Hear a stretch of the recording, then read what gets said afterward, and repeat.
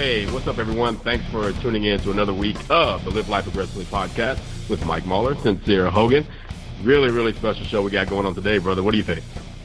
Oh, we have a great one. We have a good friend of mine, Melya Kaplan, on the show, and she runs a fantastic organization in Los Angeles called Voice for Animals. And any of you that subscribe to my newsletter or have been following me over the years have heard me mention this organization and Melya quite a bit. And what I like about her is she's one of those ladies where if you give her money, it's not going to be going to help her buy a new Bentley or get a house in Pacific Palisades. You know, she's a lady that is very dedicated to these causes and fully committed. In fact, the story that always sticks out about you, Melya, whenever I think about you, is how you were telling me how you were driving down, I think, Lincoln Boulevard one time, and you saw a homeless guy just beating this dog. And most people in that situation would say, oh, that's terrible, or maybe they'll call the authorities, or maybe they'll yell something out the window as they drive by. But you pulled off the side of the road, jumped out of the car, ran into this guy, and you're not some big muscular lady. You know, you're a petite lady, right? You're not Ronda Rousey or like some MMA lady running into this homeless guy, and you just threw him out of the way, grabbed his dog, and took off, and helped his dog get rehabilitated and get into a new home. But what was the name of that dog? The name of the dog was Lucy, and Lucy was a huge, she was a huge pit bull. And what he actually did is he was drunk and stoned, and really the guy was a mess, and he broke both her knees in front of me. Wow. And he had big army boots on. And he kicked, and that's when I jumped out of the car and I went after him, and he got very aggressive with me, but it worked. Whatever I did, it worked, and I grabbed the dog, who was probably weighed as much as I do, and I got her into the back seat, and we had knee surgery on both legs. And the funny thing is, this wonderful man who'd never had a dog before, a Persian gentleman, wonderful, absolutely wonderful. He fell in love with Lucy. It's like the two of them just fell in love, and he adopted Lucy. It was the first dog he'd ever had, and as one of my board members said, Lucy looked like an enforcer for the mafia. She was huge, and this little girl she was absolutely the perfect dog. She loved everybody. She loved kids. She loved bunnies. She loved everyone, and she just passed away recently at a very ripe old age, and he and I are working together to find him another dog now. He wants a pit bull again. Nice. Very nice. Another story that sticks out that you told me, and this one really irritated me, it was about a guy who, I think he fell off a ladder, and his dog started making a ruckus and basically saved his life, because this dog went to the neighbors, started making a ruckus, got someone to come back and rescue this guy, and then this guy gets into a relationship with some ornery lady who insists that he give up the dog, and he did. That's right. That was Ronan. Okay. Yeah, so that was Ronan. That is crazy to me. I mean, and then that dog had a happy ending too, right? That dog ended up getting into a new home. Yes. That dog is in a great home with actually some friends of mine up in Washington and on a ranch, and they love him. See, when I hear stories like that, then I think it all worked out for the best, because this guy didn't deserve to have that dog in the first place. No. I mean, anyone give up a dog just like that for nothing. It was actually a bit worse, because the dog did save his life, and then I got a call because he was about to put the dog down. And there was absolutely no reason. This was a wonderful, sweet, terrific dog. And he was literally walking into the vet's office to put the dog down when I got him on the phone, and I said, do not do that. Give me the dog. Wow. So he did, thankfully. He didn't fight me. And we got Ronan a great home, and Ronan is still running around in the snow and playing happily in Washington State with some friends. That blows my mind. That blows my mind right there, how someone could be that, I mean, insensitive is not even the right word to use here. We could be this. The fact that someone was actually put his dog, he was going to put his dog down because someone he was in a relationship with didn't want him to have a dog. Yeah, this happens, and unfortunately there are vets who will do that. Thankfully, more and more vets are refusing to do that. Yeah. So, which I'm very, very happy about. But I have to say that the consciousness about animal rights and animal protection is growing tremendously. And I've seen this in the last few years. I'm very happy about it, even though we still get the calls from people, because there is still a down economy. People still are losing jobs and homes. But they do call us, and they say, listen, I can't afford to keep my dog. And if we feel that they have a home some place to keep the dog or keep the cat, we will say, okay, look, what if we pay vet bills for life, food for life, will you keep the dog and or cat? And if they say yes, then we subsidize that animal. If they say, no, we're moving in with my uncle, or he doesn't like dogs, or my sister and she doesn't like cats, then we say, okay, give us the animal, and we will take the animal and rehome the animal. And we get a lot of calls like that, and it's always it always works out. I've been doing this, I've been rescuing for 20 years, and I've never seen it not work out yet. So it's really nice. And we now have a new program that we really are very proud of. We're going into the shelters, and we're rescuing dogs on the last day before they're be euthanized. They're about to be euthanized. Some of them, in fact, the last hour. We took out Duncan, who his owners had broken his leg. And, you know, the shelter system, everybody criticized, but they're so overloaded, they're so underfunded, the people are so nice there, and they're just trying to do the best they can. And they had bandaged his leg up, but it wasn't a great job because they just don't have the resources. So he was about to be put down. We took Duncan out. And Duncan, at this moment right now, is having a surgery, and this is his second one, and they're putting a pin in his leg. We had tried to see if it would heal on its own, but the break was so old, and he'd sat there for so long with that break, and it was so bad that our vet is now putting a pin in his leg right as we speak at this minute. And he's got two people who really love him, and I think are going to adopt him. So we take dogs like that. We just took little Lily, who I know, Mike, you saw that video. Yeah, right. She was 1 hour being euthanized. She was thrown out of a moving car and then run over by a car, and she's about 6 to 8 pounds. And we took her from the shelter. Shelter was going to euthanize her, of course, because nobody was going to take a dog whose basically back legs were non-functional. She was dragging them, and she couldn't urinate on her own. Her bladder was gone. So we took her, and we have now, if you see the pictures of her today, it's amazing. We've done different kinds of therapies, laser therapy, acupuncture, we're doing water therapy, we're doing ball therapy, and it's working. She's standing up on her legs. She's not walking yet, but she's urinating on her own. Her body is now holding her weight, and she will have a full recovery. So those are the kind of animals we take in, those that absolutely nobody wants, they're about to go down, and we take them in, and we always find homes. We've taken, I'd say about 10 red-listed dogs in the last month and a half, 2 months from the shelter, and we've found homes for every one of them. So those are some of the things that we do. And it's always, of course, for us such a joy to see them go from total depression in the shelter and complete loss of hope and fear, and see their little faces brighten up, and they're happy, and they're running around. And we just took out, in fact, last Friday, we took out Snoopy, who is 8 years old, and he's a little beagle mix, and he's got everything. He was obviously left in the backyard, fed bad food, if at all, never allowed in the house. He's got a heart murmur. He's got a million things wrong with him. And our vet worked on him, and he's going to his new home tomorrow. So these are the kind of things that make us feel so good, because we see the transformation, and with their transformation, we get such joy. Yeah, no, I mean that's very clear in just your voice as you're talking about this.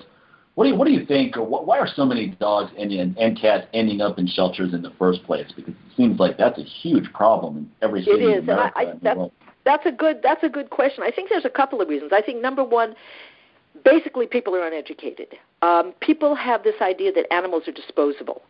A chair is disposable. A piece of property is disposable. Animals, unfortunately, under the law of property, which absolutely needs to be changed. A living, breathing being should never be considered property. That law needs to be changed. But people, the other day in the shelter, we got a call.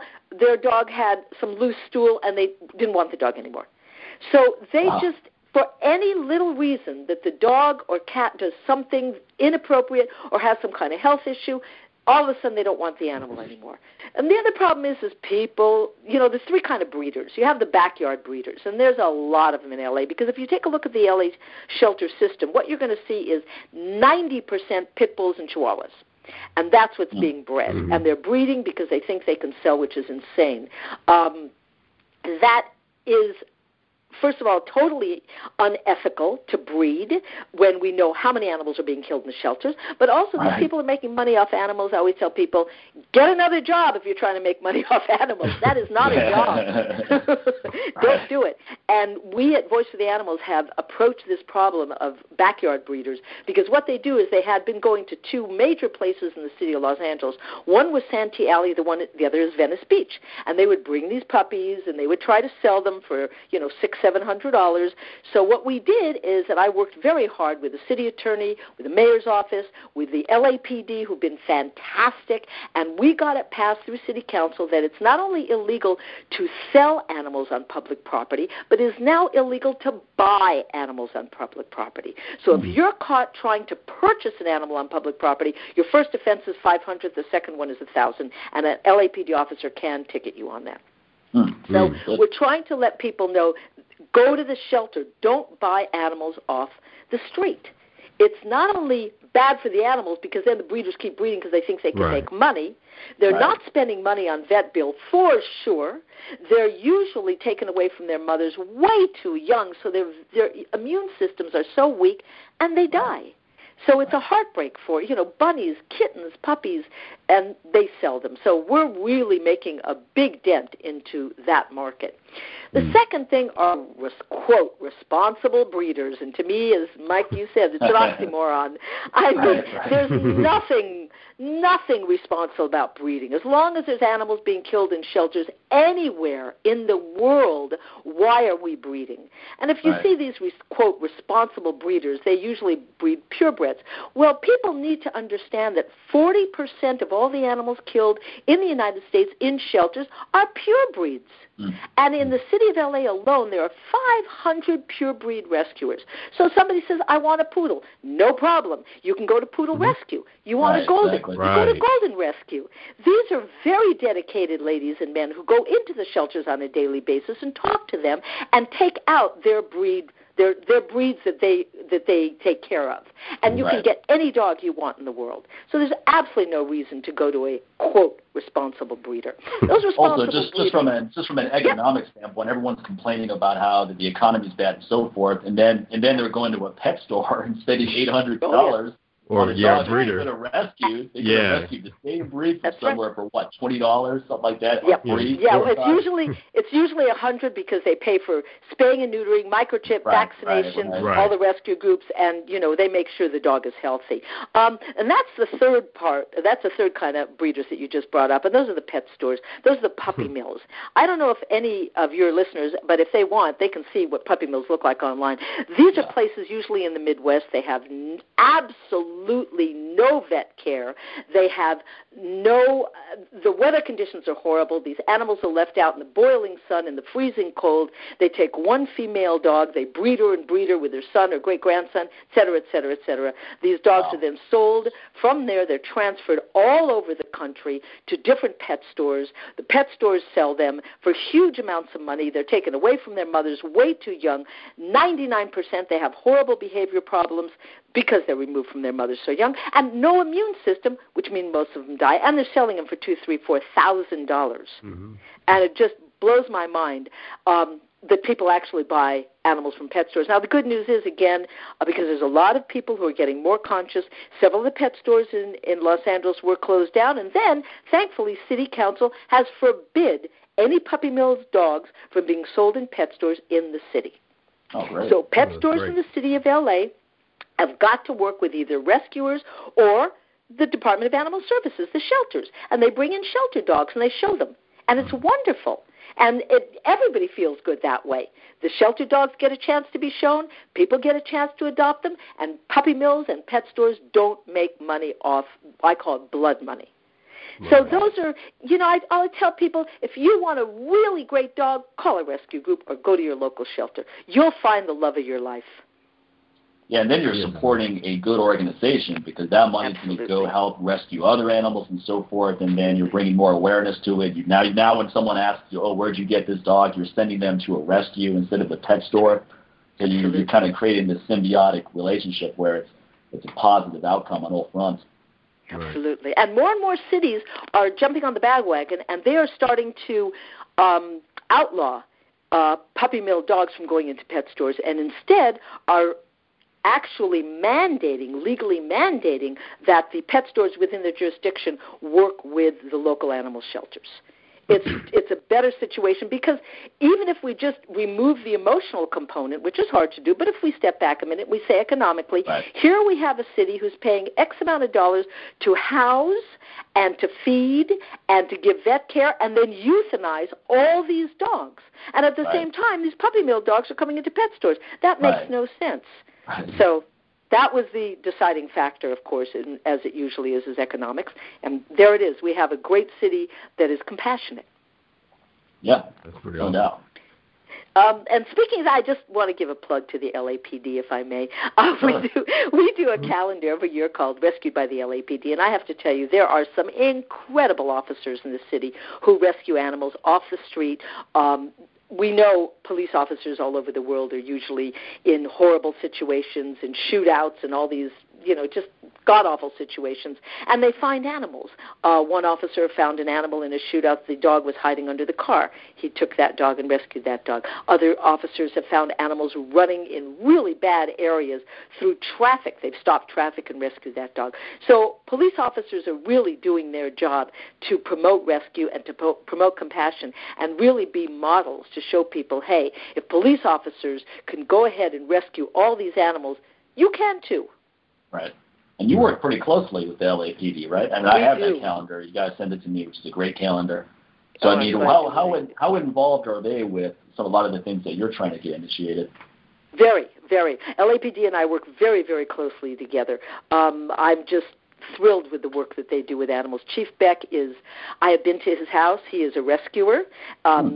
To say the chief of police rescues animals is a huge thing. He and I did an NBC piece a few months ago, and he talked about all the animals he has and how he rescued them from, again, the same way that we do, which is a day before they were going to be euthanized. And he takes them out of shelters, and he has a beautiful compound for disabled cats.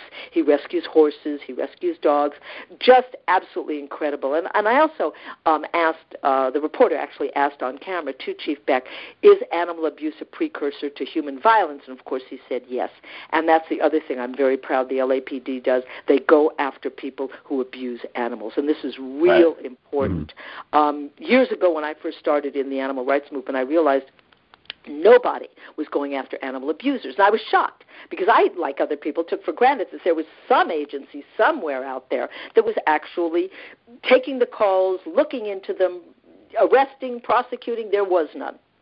So myself and the city attorney, LAPD again, and mayor's office, we got together. There were 4 of us, and we spearheaded a campaign, and it's now part of the city to form the Animal Cruelty Task Force, which is under the LAPD. It used to be the job of animal services to go out after animal abusers, but they really didn't do it very much. Of course, because they don't have resources, but the other reason is animal abusers are criminals.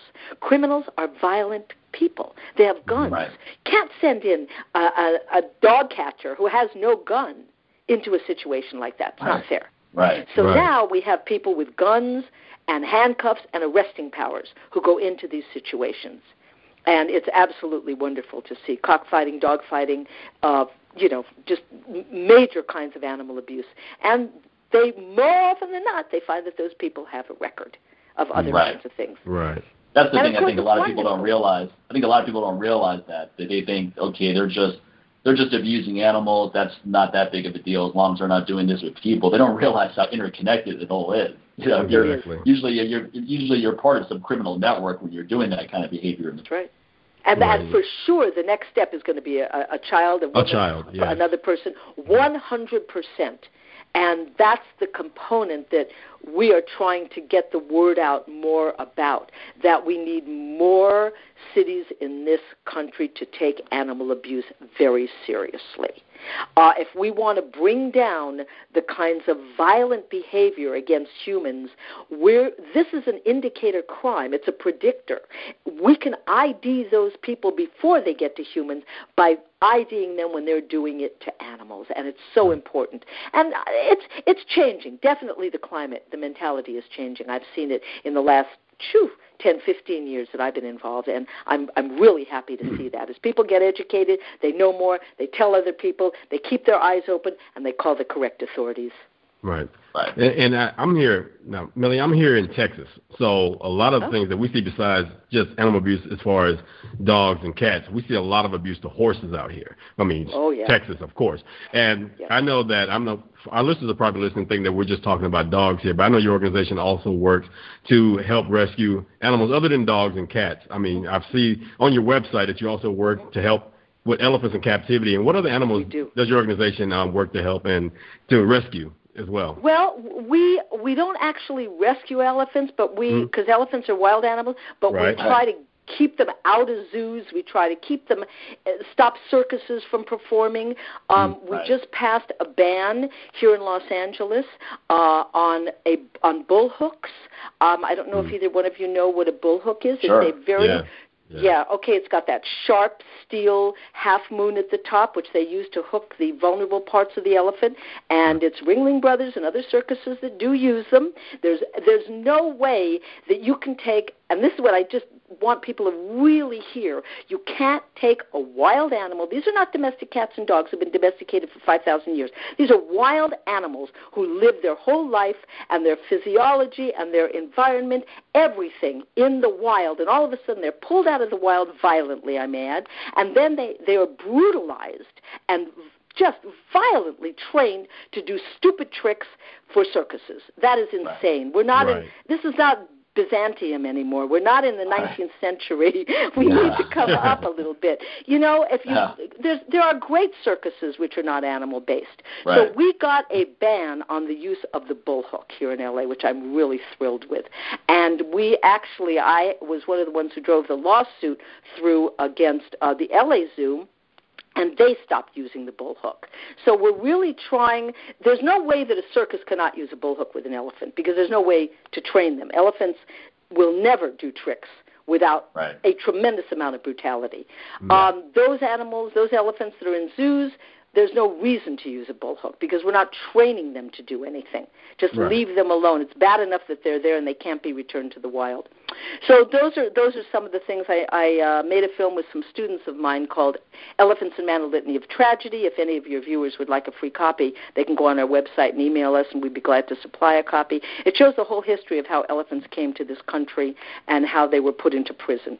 And that's what I call it, because that's really what it was. And how Thomas Edison, when he was discovering electricity, and he electrocuted an elephant on Coney Island publicly to be able to show how electricity works. So these are the kind of things people need to know about our history.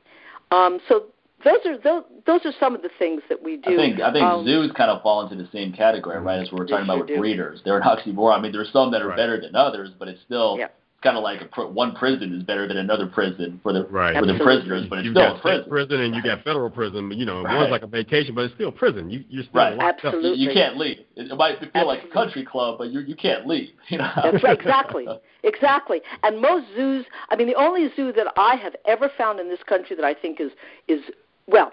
Okay, the Oakland Zoo is really good. Dr. Joel Parrott is fantastic. The other zoo is the Austin Zoo, which is a rescue zoo. They take animals. I've been to that one, Yeah, they're wonderful. They're absolutely wonderful. They actually, me too. They rehabilitate. It's more like a petting zoo, if anything. I mean, the animals are really, really free. So free that you kind of wonder, like, wait a minute. You look at that lion, and he's looking at you like, yes, buddy, I'm looking at you, and this is kind of like a safari right now. So keep it moving, Fred boy. Those animals are taken from the USDA when the USDA impounds animals that are brought into the country illegally. There's another, if people really want to see what's going on with wild animals who've been in zoos, have been in circuses, I really would encourage people to go up to PAWS, Performing Animal Welfare Society. It's in Northern California, in San Andreas. They have Asian elephants and African elephants. They have tigers and lions and bears, all who came from horrific situations. And they have 2,300 acres in the hills, and those animals run free. And it is the most beautiful, encouraging thing to see when you see, like Annie. Annie was an elephant. I have a little clip of her in my film where she was tied down, all four of her legs tied down, and she was beaten with axe handles. And you see it in the film. And then you see Annie today. She doesn't walk, well. She definitely is slow. But, man, you give her a watermelon or bananas or carrots, and she is ecstatic. And she goes swimming, and she walks up the hill slowly, and she dusts herself. And they built a senior jacuzzi for senior elephants. And it's just a wonderful, wonderful experience for anybody. I've taken council people up there from the City Council of LA, and it's changed their complete view of zoos. And they begin to understand zoos are prisons. There's no reason for them anymore. I mean, we're living in another era, and we need to come forward, get rid of zoos, get rid of circuses. Exactly. And get rid of the wild animal trade. Yeah, exactly. What do you think about some of the sanctuaries out there? You think that's a viable alternative, or do you think that, would you like to just see, I mean, sanctuaries seem to be a way to deal with the problem. You're not dealing with the root cause of the problem, but if you're putting them into an environment where you can't return these animals back to the wild. So now at least you're giving them a more comfortable environment as opposed to a lot of the zoos out there. So it's not the ideal situation. What do you think would be the ideal word? Well, I've got to quote a friend of mine, Pat Derby, who was my mentor, and Pat founded PAWS, and she said, "My greatest dream would be to put me out of business." Right. And that means that no animals would be imported into wild animals imported into the United States anymore. Right. That would stop. Importation would stop. Abuse would stop. The wild animal trade. You see, those guys in Vegas with the white tigers, and all of a sudden everybody in, the Midwest wants a white tiger, so they're breeding white tigers. And what happens? It's like that situation, I don't remember what state it was in, where this woman bought a tiger cub. Well, hello, tigers are going to grow. Have you figured that out? Right? So she puts the tiger, the tiger into her house, and then the tiger grows. She changed the tiger in the backyard. So one day she has a birthday party for her 3-year-old, and she decides it would be cute. If that's right. She says, I'll have my daughter sit next to the tiger while I take a picture. Okay? Tiger killed the child. But and they killed the tiger. Why kill the tiger? The tiger is being a tiger. It reminds me of what happened in these parks like Yellowstone Park and Glacier Park, where they would have this video footage of parents putting jam on their kid's face, or the bear will come up and lick it. Then, of course, the bear takes a bite, too, because it's a wild animal. This is not your puppy coming up there. Exactly. And then they're like, we got to kill these bears. They're dangerous. It's like, no, you guys are a bunch of idiots. They're doing what they're supposed to do. I mean, you got a walking jelly sandwich right here. What is he supposed to do? If I see a bear in Yellowstone Park, I enjoy that from my car. I don't get out and try to get a high five. Exactly. Like, wow, that's it. From what I understand, there's more wild animals in people's homes in the United States now than there are in the wild. That's a horrible comment. There are these awful wild animal sales that are going on all over the country. All that needs to stop. We need to put a spotlight on it. As famous Gretchen Weiler, who started the Ark Trust, said, cruelty cannot stand the spotlight. Right. And the minute we put a spotlight on it and people begin to understand what happens, the cruelty diminishes. Is this all happening illegally, Melya, or is this something that is not? Yeah, because is it actually legal to buy a tiger or exotic animal? Panther or something like that? Yes, it is. Wow. Yes, it is. Wow. Yes, anyone with a house. I have a 3,000 square foot house here in the backyard. I could legally go buy a tiger. You could. Wow, that's ridiculous. That's right. I had no idea. And they're very cute and they're very little, and people think, that's how they're going to stay. It's exactly. It's unbelievable that people don't think, but they don't. And then horrible things happen. Pat and Ed, Pat just passed away this year, but PAWS Sanctuary has taken, I saw them, 2 bears that somebody actually lived out in the Nevada desert in an enclosed with no air, no food, no water, a van. And these were bears that somebody had raised as cubs and didn't want them anymore. And Pat went out and got them, and they're now at PAWS. She has a tiger who was declawed, and he was used in a rock house, I think they call it, something like that, in Chicago, where they're selling some kind of illegal substances. And what they did is they took a pinking shears to his feet, and they cut his first metatarsal. And so he now walks he's in pain. They give medication for pain, but you can see he walks very gingerly and doesn't walk correctly like we normally see a cat walk. And these are the kind of things that we're seeing with the wild animal trade and with wild animals who are being abused either by individuals, by circuses, or by zoos. Yeah, it's kind of crazy. Like here in Texas, I think it's an estimated, 4,000 tigers in captivity in Texas. Yep. Okay, have you ever been to Texas? Does this look like a place where tigers? Does this look like a place where tigers grow up? And I know exactly. Like 4,000 tigers? Like seriously? Come on, man. I know.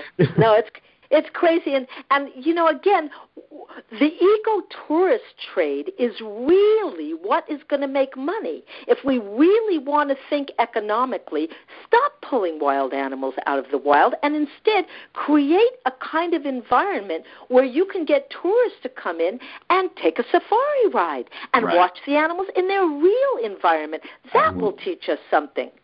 And that's a totally different, having done that, that's a totally different experience. I mean, I've been to Uganda where I've seen gorillas in the wild, and I've been to Kenya many times where I've been to those parks, and that's the way to do it. That's how you should see animals. And you're in your car watching these animals. You're not allowed to get out and go running after a giraffe to go for a photo shoot. That's right. It might end up the other way around. And with the gorilla, when you see the gorillas in the wild in Uganda, there are people with you that are going, look, this is what you're allowed to do, this is what you're not allowed to do, and so forth. And it's a much more special journey or a treat when you see it that way. So I think you're absolutely right. Is creating more of a conduit where people have the ability to go to these places and see that.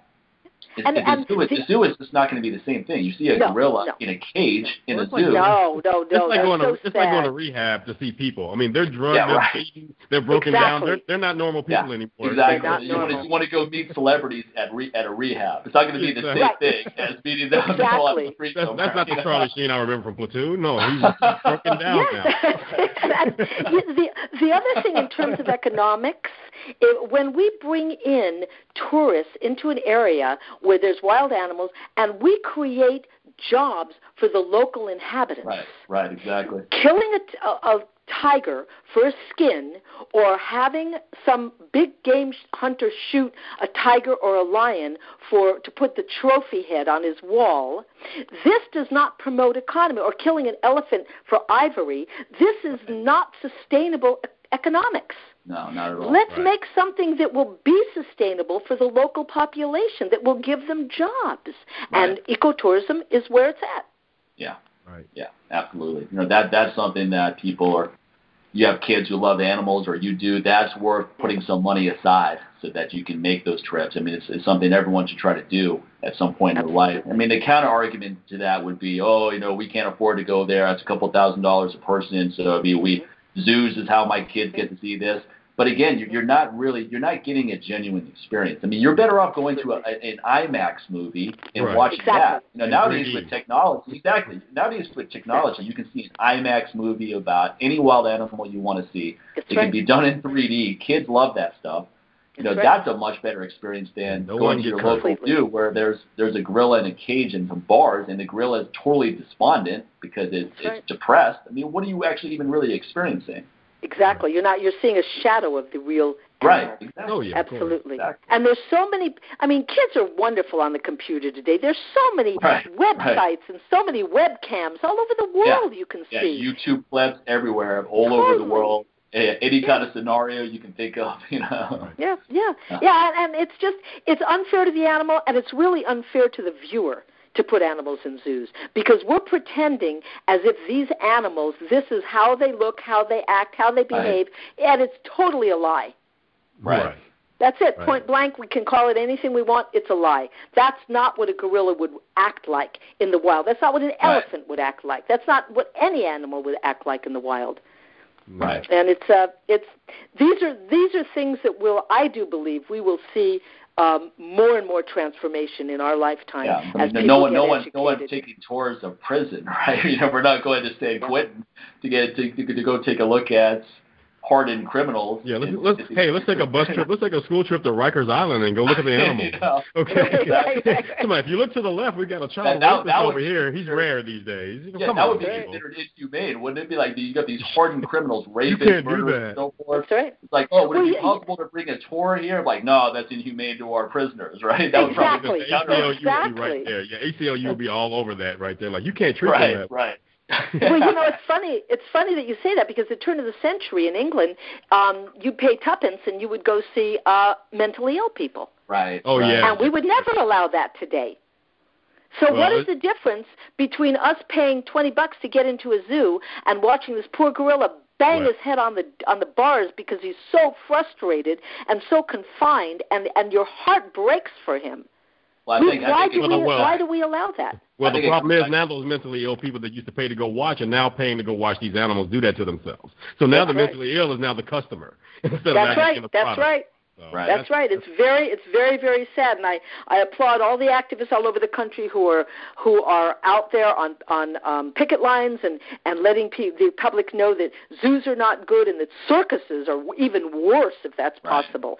They're absolutely worse because they involve severe abuse. Not only confinement. At least with zoos, you have some caretakers who want the animals. I'm not saying every zoo, but I've met some caretakers who want these animals to be healthy, and they don't want to. They don't abuse them and so forth. They're not punching a gorilla and saying, "Get out there, these kids want to see you," like that kind of stuff. So that one's bad, but like you said, the circuses are even worse. And there's so many viable alternatives to the circus. I mean, here in Las Vegas, you have tons of Cirque du Soleil shows, which are far more entertaining. You don't have to have animals involved in these things. No. Now, even with a lot of movies nowadays, with special effects and CGI graphics and stuff like that. Now. Yeah, exactly. You don't have to have a live elephant on set, or a tiger wrestling with someone on set. Or have a tiger at a photo shoot. Like, now you can just put them in and Photoshop it. Like, come on, man. Why didn't you take that chance? But, just talking about people who are mentally ill, a lot of times when I think about people who are buying these animals, these exotic animals as they call them, I hate even putting that title on it because it kind of glorifies it by saying that. But just thinking about, I think about a story a couple of years ago about this guy in Ohio who had like 50 of them. And he set them all loose, and he committed suicide. Yeah. So, again, mentally disturbed right here. Yeah, and then they had to shoot all those animals too. Like the sheriff's department had to go out there because now they were worried about people who lived nearby. So this total idiot killed himself, and then basically killed all of his animals too in default. He did. I remember that story. It was horrible. Yeah. But you would hope that from there would be some kind of legislation and an oversight committee and enforcement to stop people from doing that, but there is none. That's how big that trade is. Exactly. And that's a tragedy. Well, a lot of politicians, how much money they're going to get from this whole platform. So when it doesn't fill their pockets, then it's kind of like, it's not politicians. I mean, politicians don't even care about the average person's health with companies like Monsanto taking over the food supply and so forth. That's right. So they don't even care about their constituents. They're definitely not going to care about what they label as property, because that's the other problem that you mentioned, is that you're not looking at animals as living, breathing beings. This is property. Like most people talk about their dogs. My pet. This is my property. No, it's a family member, man. Come on. Right. Exactly. And that's why it's so easy to give it up. Because how many people would have a 10-year-old kid who's acting up and say, you know what? I've had enough of this. We're going to go ahead and take Jimmy down to we're going to put Jimmy down, or we're going to drop him off at the adoption place. Right, exactly. That would never be socially acceptable either. So if anyone did that, your neighbors, your friends, your family would crucify you. Yeah, it's a crime, exactly. Even if it weren't a crime, though, it would be like it wouldn't be socially acceptable. But with animals, people say it so casually. It's like, I had a dog for a couple of years, but it just became too much of a hassle, so I just dropped him off at the shelter. Just like that. Go on with we've had to change amendments before in the Constitution because people looked at living things as property before, and look how that turned out. Look how that turned out for our country. How that affected us. Hell, we're still reeling from like the pain of that era. So it's no different. Again, these are living beings. It wasn't that long ago people could own other living beings. So they were 3/5 of a person. Like, what the hell is 3/5? Or human beings weren't even allowed in certain areas. Like, this is where black folks go. This is whites only. That kind of stuff wasn't that long ago. Have to be here, and things like that. I mean, look how that turned out. This is really not that different. Just because they don't talk to you or anything like. I mean, some of them actually do talk to you, but still, like you get like a toucan or something like that. But again, again, these are living beings. These are living beings. And, of course, somebody's going to make the argument, well, what about the people who actually eat animals? Well, I'm like, okay, look, one thing at a time here. That's right. That's right. Because, how many people are actually going to eating their pets? It's got to start somewhere. Exactly. Well, then exactly. wait a minute. I question when I say that because there's probably some disturbed people out there doing the same thing, doing that as well. So, again, we got to look at the mental illness of things going on with these human beings or lack of beings and start from there. But nobody's trying to tackle that. Almost all these situations, a lot of mental stuff going on, and we're not trying to address that. Yeah, I think that one of the biggest problems is the fact that dogs and cats are considered the lovable animals, and look how poorly they're treated collectively. Exactly. Right. So it's like if you can't even get people to care about dogs and cats, then going beyond that almost seems that they're not even going to be looking further. And this, I have to say, working with the wild animal issues and circuses, we're way behind. There are 20 countries in the world now who have legislated bans on animal-based circuses. Chile, Argentina, Bolivia, Israel, Greece, lots of countries. There's no wild animal circuses allowed in those countries anymore. Yeah, so many countries are more progressive than we are in a lot of ways. There are many European countries, GMO foods are outlawed. Absolutely. In New Zealand, factory farms are not legal. So there's definitely countries that are way ahead of us on the curve. I think the problem is when you take, and I'm for capitalism and so forth, but when you take it to a point where you don't regulate anything and it becomes the Wild West, then it's all about making a buck, and who cares what the consequences are? And then that's kind of where we're at right now. That's why we had this economic crash recently. That's why we're still in these problems, because now it's all about who cares about screwing other people over, who cares about screwing over other beings over. I got to get mine. It's that kind of attitude. Right. I think the irony in all that, and all the countries that you just mentioned, a lot of times people in the West look at those countries as underdeveloped third world nations. I think it's hilarious. It's hilarious because they're so far ahead of us. And those people need to be saved. They're savages too, and we need to go and help them and take care of their fishing trips to make them be better people. Right. Yeah, if we look at the educational level in this country as opposed to the educational level, just take Western Europe, there's no comparison. Right. Yeah. We are way down on educating our children here in this country. Right. Not anywhere close to what's going on in Europe. Yeah. And we just finished a campaign in Greece where they had a law that said that all animal-based circuses were banned, and then some guy moved into the national park garden and he opened a dolphinarium, and he, made some kind of political connections. So the Greek government was about to overturn that law, and we spearheaded an international campaign and got a lot of pressure onto the Greek government and stopped them. Oh, fantastic. And what we did is we showed the Greeks, I'm half Greek, we showed the Greeks through their own history what the relationship of the dolphin was. There was a great quote by Plutarch. We showed all the pictures from 2500 BC in Santorini and Knossos, all the artifacts and all the coins and the comments, all of dolphins throughout mythology, and we said, please don't taint your own history, and it stopped them. So, you've always got to be on your toes because, as you said, Mike, the capitalist urge is at some point going to try to rear its ugly head. But the good news is that with enough pressure, the right kind of pressure, and more people getting involved, which they are, we can make such a huge difference. I just tell, people say, well, what can I do? Anything you want.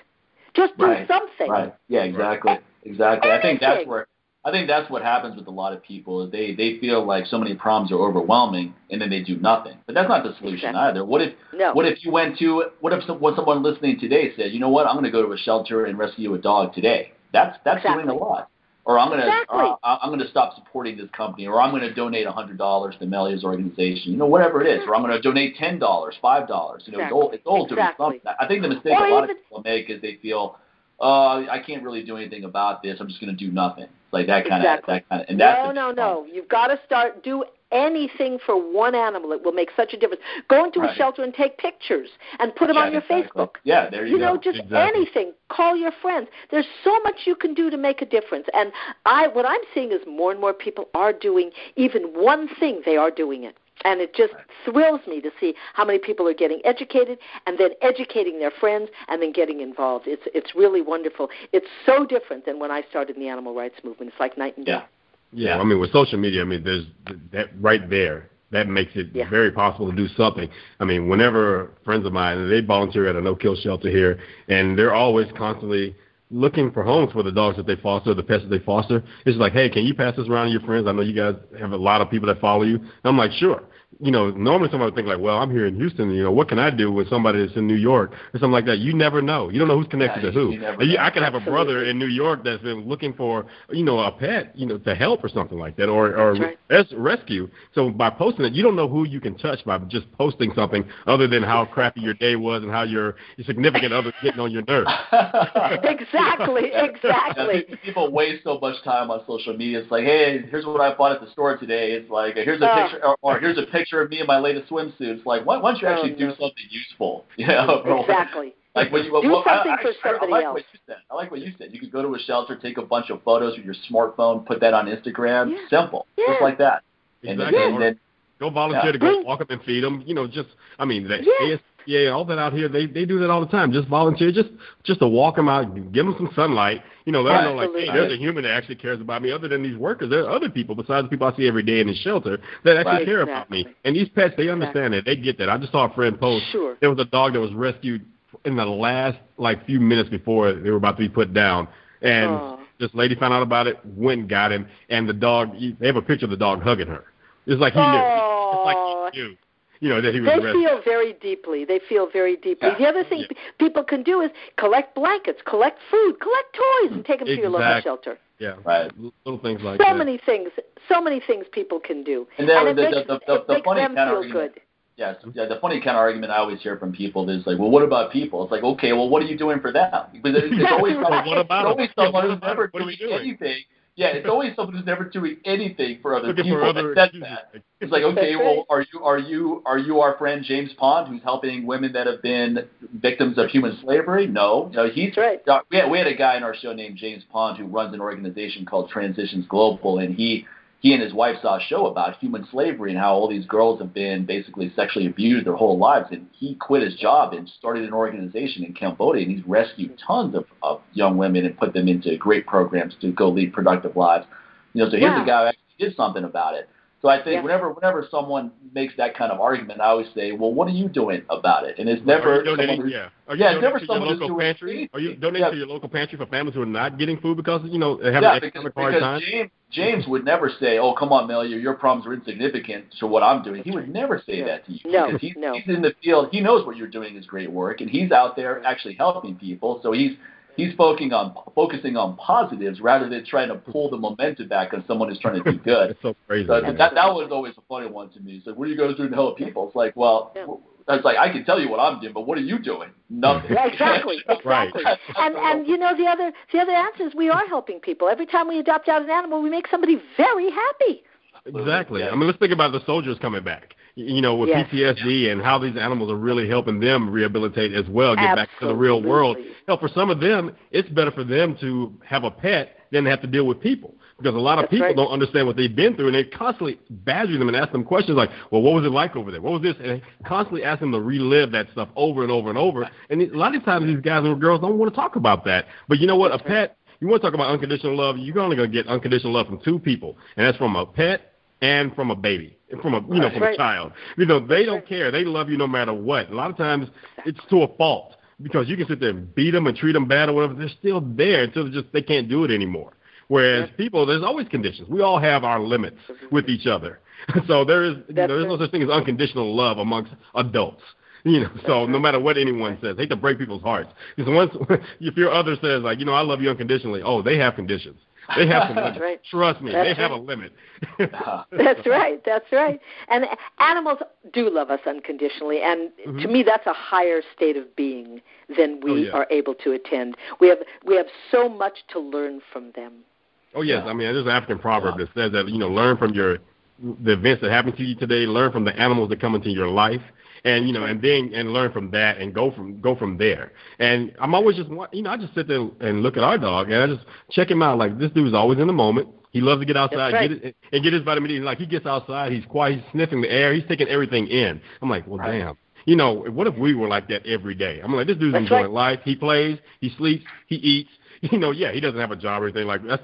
There's somebody out there like, well, I have to work. Well, dude, do you work 24 hours a day? Because guess what? Exactly. If my dog just goes out for 30 minutes, he's enjoying those 30 minutes. He's not sitting there looking like, okay, I know I got 30 minutes. Well, I know I got to get back in about 30 minutes. I got to do this. I got to go eat in 30 minutes. He's not worrying about what's next. He's like in the moment, and we can learn so much from that, just observing them, man. I think we call that enlightenment. Exactly. But we're not ready for that. We have so many, like you said, judgments and conditions and connect. And we're too attached to too many things that we have to give up so many things. But the thing is, like, why is that necessarily a bad thing by giving up some of these attachments that we have? Whereas they're not really attached. They're not really attached to anything. They're pure love. They're not stressed out about what other dogs think of them when they go. That's right. That dog thinks I'm fat. You know, you don't see a bulldog looking like, yeah, I know that Chihuahua thinks I'm fat. And then the Chihuahua's like, yeah, he thinks I'm short. And then the Doberman's like, yeah, I'm too black. You know, come on, man. Like, that doesn't work.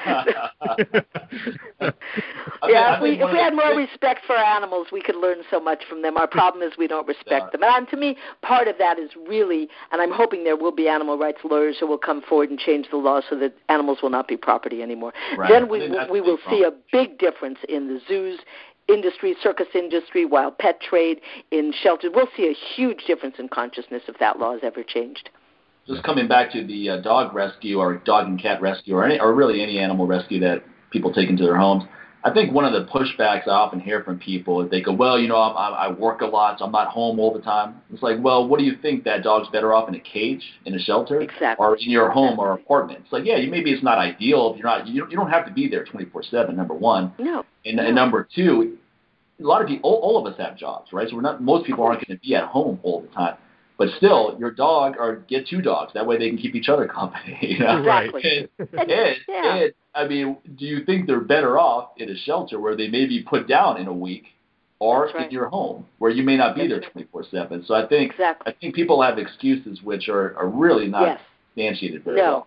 And if push comes to shove, once again, if you can't do anything, then spread the word to someone who does have a place that can take them in. You know, you may have, you know what, there's something to be said about the crazy cat lady.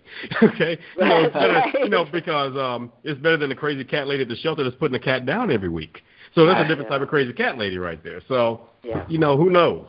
You know, maybe that lady's better off with cats than human beings. So she may be doing you a favor. You don't want to be an animal hoarder, that's for sure. But you don't want to be the Josephine Baker of animals. And that's what I always have to tell my wife, because she wants to rescue every dog. I said, look, I said, you need to go watch the Josephine Baker story. She wanted to adopt every needy child in every nation and give them a home, and then she went broke. And then she ended up having all the kids taken from her, and she pretty much died alone and broke. But she had good intentions. I said, but you don't want to be the Josephine Baker of pets.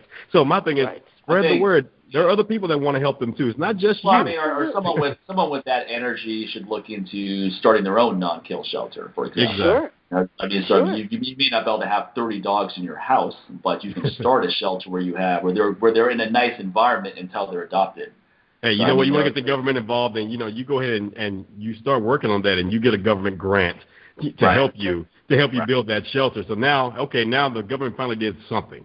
You know, at least they gave you some money to help build that shelter of your own. So a little bit goes a long way. So now they're getting involved. That makes them feel better. Like, we gave her a grant. They'll brag about it. You know, then the news is all there. So everybody's feeling all good. But at the end of the day, you know, you got that awareness out there, and you're helping these animals and not having them take over your house at the same time. So one problem. Go ahead. I tell people to also go to their local schools and talk to kids. Yeah. And just get the kids involved. Get the kids involved going to the shelters and walking and raising, food, getting food donations and blankets and everything. And we go to schools all over the city and we educate kids about animals. And it's really wonderful because when kids are educated about animals, it really turns them into different kinds of people. Right. Voice for the Animals is one of the only organizations in Los Angeles that take volunteers from the age of 11 years old, because I feel that when the kids are young, we need to teach them compassion. We need to teach them things to do for other beings, not for just themselves. We have such a me society. And to start teaching kids wow, I can do this for this dog or this cat. That gives them such a feeling of satisfaction and self-respect.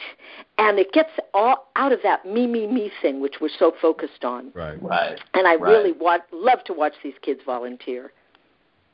Yeah, that's a really good point, actually, right there. You plug kids into those kind of things early, they grow up to be adults that are not so narcissistic and self-absorbed, where they're more focused on, okay, what difference can I make out there? That's right. Wherever they get exactly. in. And most kids seem to inherently love animals. I mean, I've got a bunch of kids in my neighborhood. I mean, anytime they see my dogs, they get excited, or anyone's dogs, they get excited. And then that's somehow taken out of them as they get older because they're watching too much reality TV, or their parents are just spoiling them and never putting them into strategies that are going to build those. Or they're watching the news and they're reading all these negative stories out there, and they think like, okay, well, pit bulls are dangerous. Well, let's do our history. They were taking care of. They were babysitting long before people were babysitting. That's right. Look at the czars of Russia, and look at the old pictures you see of these czars. And that once again, this was not a piece of property. This was a family member, because in those family portraits, who's sitting there next to the baby, or with the baby cradled with the pit bull. So it's not. I said there's no such thing. And I've said this a million times. There's no such thing as bad kids or bad pets. Just bad parents and bad pet owners. And that's where it starts right there. They teach them. You can't teach love. They come with love. But you can teach hate. You can teach anger. And that's what they end up teaching. And that's when you end up having these children that grow up to be these mean adults that beat animals. And you have these animals that attack people because they've been taught this anger and this hatred or whatever. They weren't exactly born right. that way. No. With no dog, no cat, no animal, no baby was born bad. No. Right. Never. Right. It's impossible. And you're right. We teach them hate. We teach them anger by the way we treat them. I always want to make a bumper sticker. It's never the dog. It's always the owner. Right. I'm surprised that one hasn't been made. That's very catchy. I know. Yeah, exactly. Because it always is. I mean, we see it again and again. We do get aggressive dogs in, and we're able to rehab them. That's never a problem. We've got a great trainer who works with us, and we see again and again as we begin to unfold, because we don't know their history, as we begin to unfold and we see their reactions and we start reconditioning them, we see how they really wanted to be wonderful dogs, but something happened that was done to them, not that they asked for, that they was done to them, and they changed their behavior accordingly to defend themselves. Right. Just like teenagers, just like kids, just like animals who are abused. Right. Yep. And those are all the products of abuse. No doubt. So yes, if we get to kids early, we can change that cycle of abuse. Yeah, absolutely. And that's so important, especially in this culture. Yeah, I agree completely. I think that's actually a good place to end right here. We'd love to have you come back. I mean, we could talk to you for hours, and you always have so much. I mean, your energy is very contagious. Anyone who listens to you can tell how passionate you are about this stuff. Right. And it's not hard to get you talking about it. You have someone where we ask you a question and it's silence after 5 words. You're obviously extremely passionate about this. Where can people find out more about you and your organization? Well, they can go to our website, VFTAfoundation.org. So it's Voice for the Animals, VFTAfoundation.org, and they can see everything we do. Okay, so that's where they can get involved. Okay, perfect. Yeah. And is there any big campaign or any project you're working on right now that you want to share? Oh, gosh, we're pulling dogs and cats out of the shelter on their last day, and that's the thing we're asking people to get involved with us on. Either fund us or come and help us or foster, but let's get these animals out of the shelter before they're euthanized. I think that brings up an interesting moral argument with people, is that should you support your local no-kill shelter where the animal will never be put down, or should you go to a place where that dog may be put down today? Right. Because if you go, you are saving that animal, but then you may be supporting that cycle of a shelter that has a model of they are going to be put down after a certain point, versus a no-kill shelter where they're never going to be put down, whether they're adopted or not. Yeah, and the problem what I say to people is, if you can go to a shelter and save a life of an animal that's going to be euthanized, do it. A lot of people come to rescue groups because they can't go into a shelter, and that's okay too. Right. And also because we're going to do our due diligence on the animal. We're going to make sure the animal's trained. We're going to make sure the animal's had all the vet care, which a shelter can't do that. But if they can go into a shelter and save a life, do it. I would say do it. Because it will just make room for another animal who comes in, not because of the shelter's fault, because the uneducated person who turns the animal in, and that way they won't have to kill. They can give more time to those animals. And I guess that's the thing to remember is that these kill shelters are not a business. They're not making money out of taking it. They're like a recipient of a problem. So it's not by rescuing a dog that's about to be put down, you're giving that organization money that's going to perpetuate that problem. Yeah, and I was just going to bring that up. The thing about a no-kill shelter, eventually they're going to run out of space. Well, guess what? If they run out of space, guess where that animal is going to go? It's going to go to that kill shelter. So I think people don't think about that. In the very beginning, I got kind of caught up in all that. Like, it's a no-kill shelter. But, at the end of the day, it's still a lose-lose situation when you're not supporting either or. So at the end of the day, they're still going to a shelter one way or the other. They still need a home. And the only thing is, one is probably going to be put down a lot sooner than the other. Because, again, if there's no room in the no-kill shelter, well, guess where that animal's going to go? It's not too many other options out there. So it's all fine and good. There's always that gray area. There's no either or in these situations. Good. We don't kill under any circumstances unless our vet determines that there's irremediable suffering which will not have any end, and that's only happened once in 20 years. Yeah. So we, of course, we can't take every single animal that's in the shelters. We are careful that we balance our economics with our fosters, with the animals we take in, so we have 100% adoptions. Right. And so that's what many, if it's a real good organization, that's what they will do. They will balance all those factors. However, city shelters don't have that option. They have to take in whoever walks in the door. Right. And that's the sad part. Right. And the idea is to educate the people walking in the door. And they have interference rooms now in the city shelters in L.A., in which when a person comes in with an animal, a worker actually sits down and say, why are you doing this? And they try to run interference and stop it. Oh, interesting. So, it's fantastic. So that's one thing, and then, of course, the other side is having people go into the shelters and take them out and adopt them. Perfect. Thank you.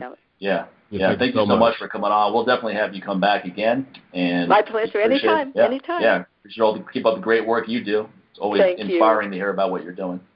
Oh, thank you both so much. I appreciate it. No problem. Thank you. Thank you. You have a great day. Take care. Take care. Bye-bye. Bye. Bye. And that's our friend Melya Kaplan, Voice for Animals.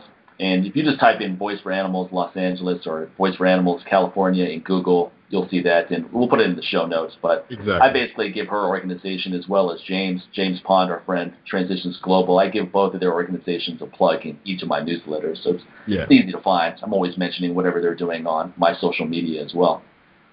So, again, there we go, man. I think this has been a great month of podcasting. It's gone by fast because, we've had everyone from Charles Poliquin to Steve Connor to now we're talking about pet rescue. And we had Kent Pumpa on talking about building your business. And I think that's what is great about our show is that we can get guests that we're interested in. And then I think a lot of other people are going to get interested in that. And then we can surprise people, too, because they're going, okay, fitness coach. Boom, now we're going to throw something else at you, give you something to think about. Right. And, the good thing is, the thing you got to think about, all the stuff that we're interested in, they're all connected one way or the other.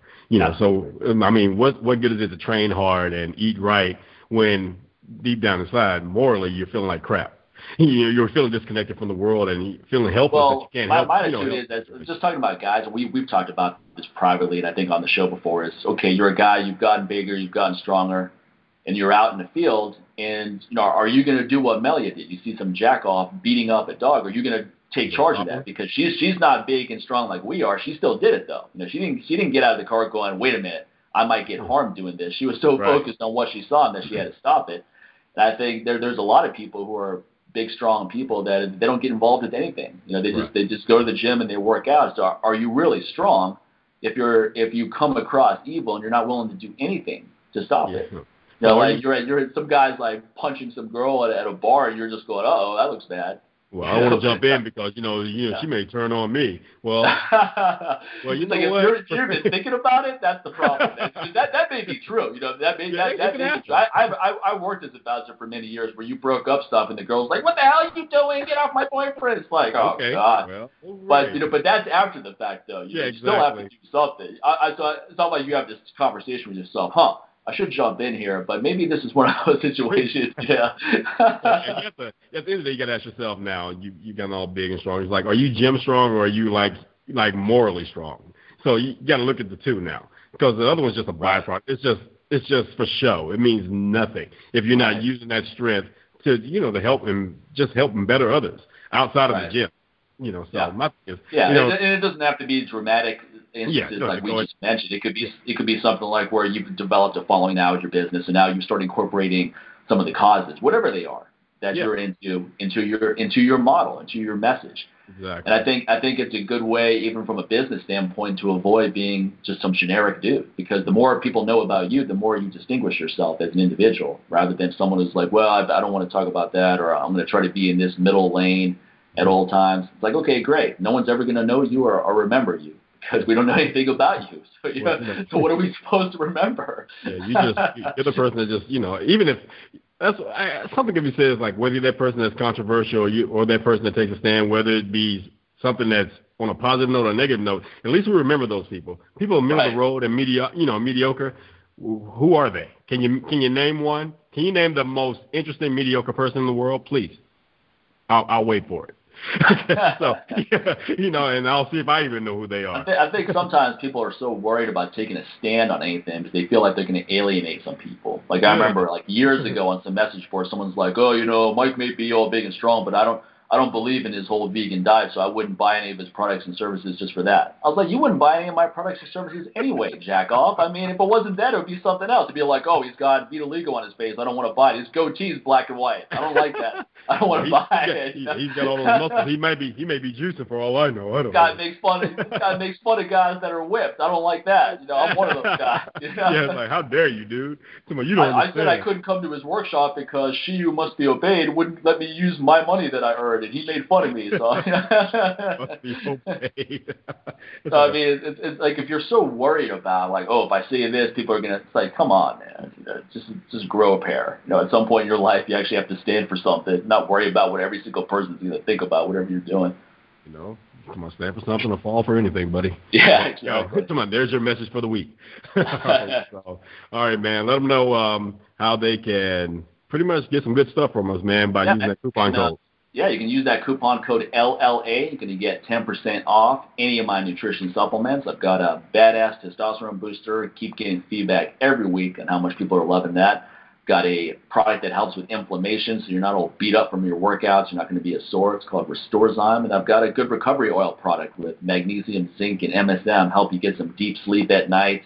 And the benefits of magnesium and zinc go on forever. So you can read more about that at my website, mikemahler.com. You can use that same coupon code to get 10% off my Australia courses as well. And how about you? What can they get from your site? And you can use that same coupon code on my website at newwarriortraining.com, and you will get 30% off of my bodyweight training DVD. So those of you who are always on the go or just looking to shake things up a little bit and have a little bit more fun with your training, this is definitely the DVD for you. You can get the digital version of it, or you can get the physical download. It's the physical copy of it as well, and you'll get 30% off either or. So whichever works for you. And again, you can hop over to newwarriortraining.com for that and type in the coupon code LLA. And that'll work. You can also use LLA to get 80% off Ken Blackburn's new life-size sex doll of himself. And we know. And now everybody's rushing. We know many of you have been requested that, mainly guys, which is kind of creepy. But we're not going to mention your names. We know you guys will be running over to his website to get that today. Oh, man. I can just imagine the emails and comments Ken gets on a weekly basis just from this show. He's like, those two damn guys, I swear. Yeah, Ken's all looking at his email. Hey, Ken, I heard about your new sex doll. He's like, what the hell? Sex what? Ken just popped 3 alpha brain. He's like, what are these guys talking about? Oh, man. So, all right, we're gonna wrap there. Keep the rating and reviews coming on iTunes and on Stitcher, and keep downloading and subscribing. People getting the word out there, sharing all the good stuff that you're hearing on the show. We love all the feedback you're giving us. And until then, we'll see you guys on the next show. Take care, everybody. Have a good week. Take care. We have a great February coming up, so stay tuned. See you soon. Buddy.